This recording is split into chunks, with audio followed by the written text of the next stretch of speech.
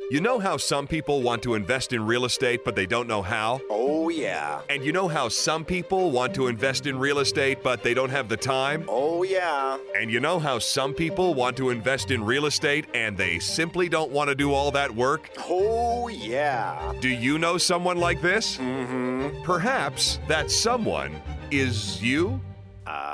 Yeah. If so, subscribe to the Turnkey Real Estate Investing Podcast, the show for busy people who want to invest in real estate, but don't have the time or the desire to take on the heavy lifting. Turnkey Real Estate Investing. Subscribe today. It's free. Yeah. Turnkey Real Estate Investing. This is Stereo Media.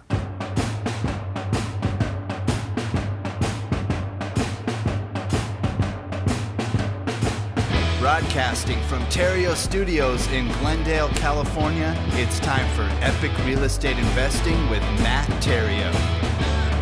Yeah, what's up?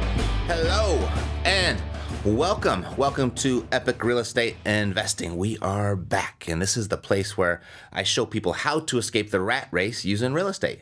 And if you're just getting started, and or you're looking for new and creative ways of making money in real estate, I've put together a free course just for you, including a checklist on how to find motivated sellers.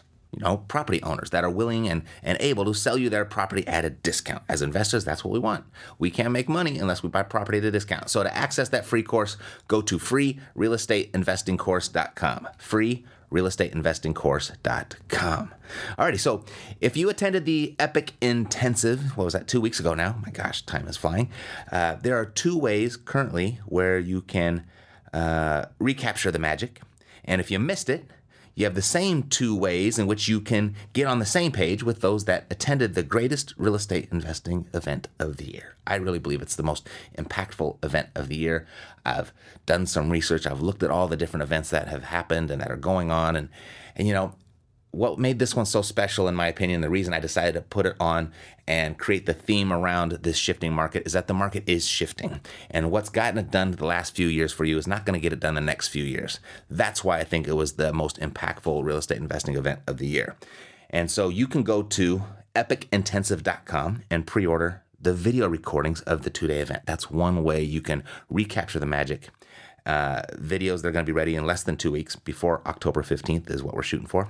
I think we're going to hit like before October 9th by next weekend, but I'm just saying the 15th to give us some leeway. And at that point, they're going to double in price. And they're not going to be available forever because we're getting ready to promote the next event that's coming up in January. So if you'd like to pre-order and take advantage of a 50% discount, go to epicintensive.com and grab them while you can. I guess it was just last week. I guess this was just a really long week. It wasn't 2 weeks ago. It was just last week. That just popped into my head as I'm sitting here talking to you. So yeah, it was just a week ago. Time flies, doesn't it? It was a very busy week when we came back as we're getting back on to our regular schedule and our regular routines here in the office. And so that's one way. Grab the videos at epicintensive.com. And if you missed it, that's how you can do it. And if you want to relive it, that's how you can do that. And then the second way to get or re-get the Epic Intensive experience is this week. Thursday, October 6th, I'm going to be holding a free wrap-up online training session where I'm going to cover the highlights of all the new strategies for the shifting market, everything, just the really key points that we went over. And it's 2 days. It was a 2-day event. I'm going to try and capture the essence of it and go through some of the more important parts all in less than an hour. And if you want to attend that event, go to epiconlinecoaching.com. epiconlinecoaching.com. There's a lot of visuals there, or else I would cover it here just on the podcast so you wouldn't have to do that. But there are some visuals that you're going to need to see, and they're going to be really helpful. So you're going to be able to view the best of the Epic Intensive, the strategies for a shifting market. It's going to be almost like you were there. epiconlinecoaching.com. Alrighty, let's see. You know, at the Intensive, one of my favorite parts of the event was our live podcast episode, of which I aired for you last week. And I apologize for the terrible audio quality, by the way. It's a huge pet peeve of mine. I hate poor audio. But the answers from the panel of experts were just so good that I still had to share it with you in spite of that awful audio quality. Anyway, we had so many questions from the audience that we only had time to answer half of them during that session. I mean, we went a little, I think right at an hour, and we're just like, woo, we're only halfway done. So I just pulled the plug on that. And then this morning I pulled out the remaining questions and started browsing through and pulled out a handful that, just kind of represented the majority interest of the event. I thought I'd just answer those for you here on the show. Alrighty, so here it goes. First question comes from Ken, 39, Warrington, Pennsylvania. And Ken asks, we've heard the importance of focus on select areas within real estate investing, especially with so many ways to create value. How did you select the areas to place your focus? Good question, Ken. My first criteria, as I've shared several times before, and I'm never going to change this, is that I have to have, or I have to know someone that has a solid property management relationship in that area. You've got to have that. I've got to get a yes to that answer for me to even consider that market. From my experience as a cash flow investor, I find the property manager to be more important, really, than the market or the property themselves. Really. I mean, what good is a great market with a great property if you can't get it to perform? It's your property manager that gets the property to perform. And if the property manager can't get the property to consistently perform, why invest there? I don't care how many people are there. I don't care how much success is going on there. If that property manager or the property manager that works for me can't get that property to perform, I'm not going. Unless you're going to go do it yourself, of which that's not an option for me either. So first, I need a trustworthy property management relationship in the area. Second is the purchase price to rent ratio has to be as such to create a positive cash flow. There has to be the potential for positive cash flow without any extraordinary effort on my part. I mean, I don't have to grind every single seller down to the bare minimum all the way to the bottom just to get the property to cash flow. I don't want to do that. All right. So that purchase price to rent ratio has to present, very viable and doable cash flow returns. Are the area's numbers conducive to an above average cash on cash return, which I prefer. Third, there must be ample and diversified employment in the area. At the end of the day, that's what really drives a market. Can people make a steady living and pay their rent in that market? And if I can mark all three of those things off my checklist, there's a pretty good chance I'm going to start investing there. So with all things being equal between two markets, though, if I had to choose one, it would probably come down to which place I'd prefer to visit, right? Which place can I have a little bit of fun while I'm visiting my properties or visiting my team while I'm there? So that's how I do that. All right. So thanks for the question, Ken. Good one. Next question comes from Juan, 48, out of Hawaii. And Juan asks, are you adjusting your market's cash flow versus appreciation to mitigate risk as your portfolio grows? My quick answer to that question, Juan, would be no. Not for cash flow versus appreciation, not adjusting based on those criteria. But I will tell you what I am doing to mitigate risks as my portfolio continues to grow. Few things. One, I'm investing a little deeper in the markets where history has revealed my best property managers. This is kind of off of Ken's question. I'm looking across the markets and like which property managers and which markets am I getting the best returns. And now I've got a good track record in each market. I can see and analyze, or I've got a good history in each market. I can see which ones are performing the best. And I'm going a little bit deeper in those. So that's one thing I'm doing. Second is I'm looking at my portfolio as a whole. And I'm selling off many of my more pain in the neck properties. This was a big question that came up in the intensive. Because last year's intensive, I had over 200 units. This year, I have only 100. And here's what's happened. Why I'm in half is that, I'm selling off more of these pain in the neck properties, and I'm either paying down or paying off some of the higher interest loans that I have, or I'm purchasing nicer properties in nicer areas. I'm upgrading the quality of my portfolio, just less headaches, less maintenance, just nicer areas. And for me, that presents future what is it? I guess less risk. That's what we're talking about. Less risk mitigation, or more risk mitigation. You know what I mean? That was the question. But no, it represents a little bit more security, a little bit more stability, and a little bit less headaches by upgrading my portfolio. So that's the second thing I'm doing. The third thing is, I've been doing this a lot lately, is turning some of my properties into notes, meaning selling them by way of providing seller financing to the end buyer, of which allows me to pull out most or all of my cash. So that's a big risk mitigation. I'm getting a lot of my cash back, if not all of it, but I'm still maintaining cash flow, so I'm not interfering with my residual income. And at the same time, I'm significantly increasing my returns. And I'm loving this third thing that I'm doing so much that I would love to convert my entire portfolio to notes in this manner. That would be super. I mean, the returns would just literally go through the roof. Risk would be almost completely, evaporated. And management would be reduced to almost nothing. But that would be the perfect world if all things were equal.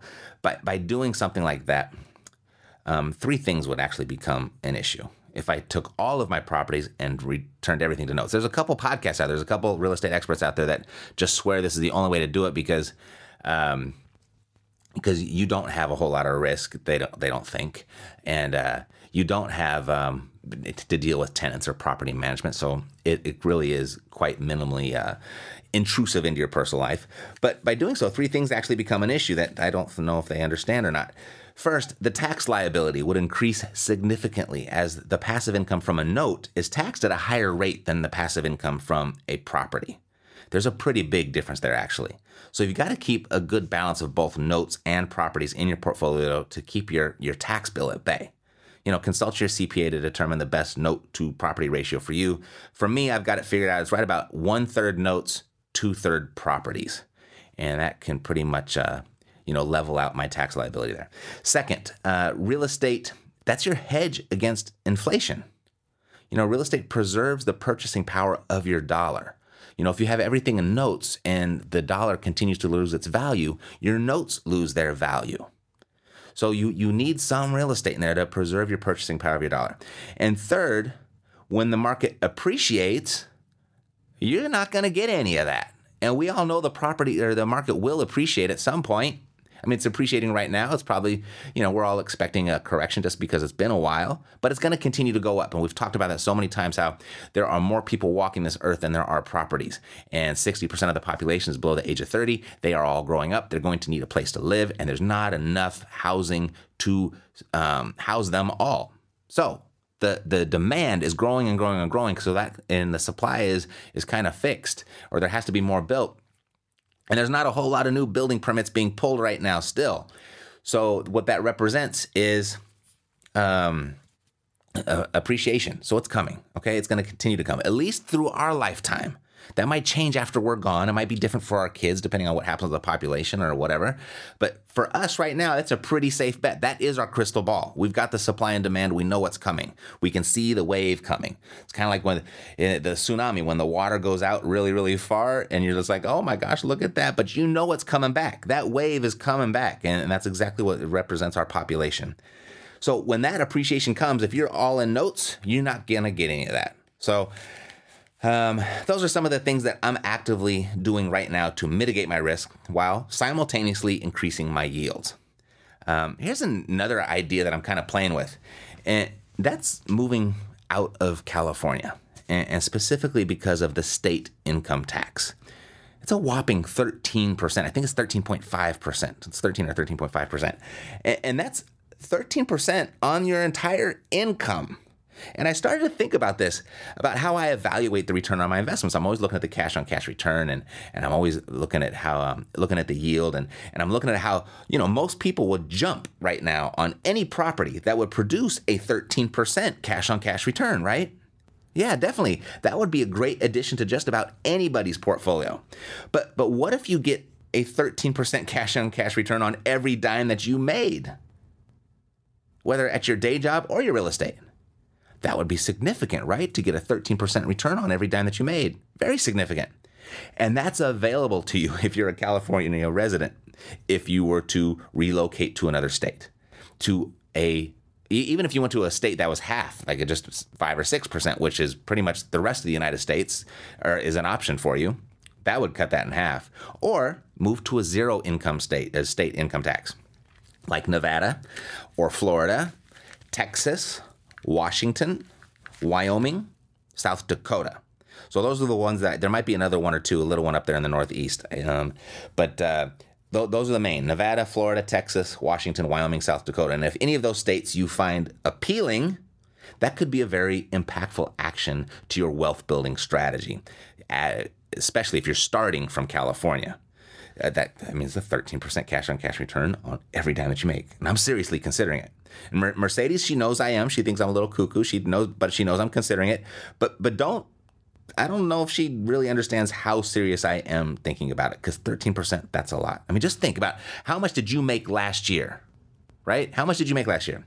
Now, what's 13% of what you made last year? Would you like to add that amount to your bottom line? Of course, right? It's a good chunk of money, isn't it? It's, that kind of represents almost a little bit more or a little bit less, right at least 1 month of extra income. And that's not just once that you'd add it to your bottom line. No, you'd add it to your bottom line every single year. Anyway, think about it. Think about it. Next question comes from Jason, 42, out of Fullerton, California. And Jason asks, when obtaining private money, how do you structure your agreements with the lender? Quick answer there, Jason. You can guess. Ready? With me. 1, 2, 3. It depends, right? It always depends. So when you ask me this question, how do you structure your agreements? I don't even need to know what the next part is. How is any agreement structured? I mean, everything inside of an agreement is negotiable, right? And you can put anything you want into an agreement. The two parties can agree on whatever they want, and they can put that inside of an agreement. But when it comes to structuring agreements with a private lender, there are two basic ways. And both of these ways have pros and cons. Now, before I share this, let me emphasize these are basic ways. Basic ways, because I want to acknowledge there is no limit to how you can structure deals with private lenders. You can get as creative as you want, and you can get as complicated as you want. But here are kind of the two basic ways. All right, so basic way number one is you create a promissory note and you record it against the property. This is exactly what a bank does when you get financing from them. Okay, so there's just a note. Someone lent you the money, and you have an agreement on how to pay that money back. So the pro here is you have total control of the property. In our context here as real estate investors, you have total. You get to benefit 100% from the upside, from the profit, from the return, from the appreciation. That's all yours. You don't have to share your profits with anybody. Now the con with this is you're responsible if it doesn't work out. The loss is all yours too, and most likely you're going to be held liable for it by your lender. Now, the second con here is there's almost always going to be a fixed payment attached to an agreement like this, meaning whether you make money on the property or not on any given month, you still have to make a payment. For example, if a property goes vacant for a couple months, you're not receiving any cash flow from the property, right? And you're still having to make payments on the note. That's that fixed payment. If you start collecting a bunch of those, it really increases your overhead. And all of a sudden, that can become a stressful situation if 1 or 2 or 3 of those things start not performing the way you thought they were. And you have to constantly put this cash out every single month.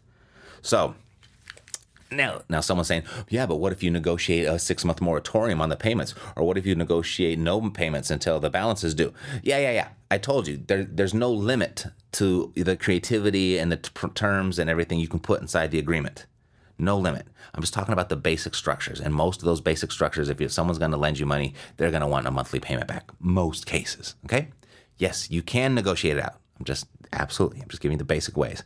I think with all the possibilities and variations and variables available here, I could probably fill the rest of the year's podcast time with just this conversation on everything else you could do inside of a contract. But I'm just giving you the basic ways, all right? Basic way number one was you create a promissory note and record against the property. Basic way number 2 is you create a partnership. And the good thing about here the partnership is you can typically eliminate the fixed payment. Right? You only have to pay somebody if you make money, and you don't have to pay anybody if you lose money. So it removes a lot of pressure and stress from a deal. Now the con is, though, you're gonna have to share your profits. And often the sharing of the profit is gonna result into more, maybe even far more than what the payments on a straight loan would have amounted to. You got that? So if you got a partnership, they're going to say, I need 20%, I need 50%, or you're going to be 50-50 partners, I'll give the money, you do the sweat equity, whatever it may be, you're going to have to share in the profits. And a lot of times that profit payout is going to be more than what it would have been if you had just made payments most of the time, okay? Yes, there's always exceptions. I can hear you. There's always exceptions, always. So those are the two basic ways. However, with so many variables, so many moving parts, considering everything is negotiable, the answer really is it depends. But hopefully, Jason, that's going to give you an idea of how to structure private money in your deals. Analyze each deal individually. That's what I do. Analyze each deal individually. Try both of those basic methods on for size, and then just go for the one that you like best for that deal. And then repeat the process for the next deal, and just do that individually for each deal. And there's not a one-size-fits-all answer here. Okay, so look at each deal, analyze what's going to work out best for you, and then make that proposal to your private money partner, all right, or your lender. All right, so I've got 5 more questions here, and they're all about creative deal structuring and seller financing. I kind of grouped these together, and I didn't think the answering to those 3 questions was going to take so long. So what I think I'm going to do is I'm going to make what's going to make the most sense is to save these for next week. I'll group them all together. So we'll have just one episode about creative deal structuring and seller financing. That was the hot topic. That's where all the questions came from at the Epic Intensive. So let's go ahead and just do a whole episode on that based off of these 5 questions. There's some really good ones in here. So before we shut it down today, quick reminder, you can get and pre-order the Epic Intensive videos right now and save 50% at epicintensive.com, and or you can join me this Thursday for a free online coaching session, the best of the Epic Intensive strategies for a shifting market. And you can go there at epiconlinetraining.com, epiconlinetraining.com. I think that was the right one, wasn't it? Was it? epicintensive.com for the videos, epiconlinecoaching.com. epiconlinecoaching.com. I'm glad I double checked on that because a lot of you guys would have got lost. So it's epicintensive.com for the videos, epiconlinecoaching.com for the free training this Thursday. Alrighty. So until next week, God bless, and to your success, I'm Matt Theriault, living the dream. You've been listening to Epic Real Estate Investing, the world's foremost authority on separating the facts from the BS in real estate investing education. If you enjoyed the show, please take a minute to visit iTunes and share your thoughts. Thanks for listening. We'll see you next time here at Epic Real Estate Investing with Matt Theriault.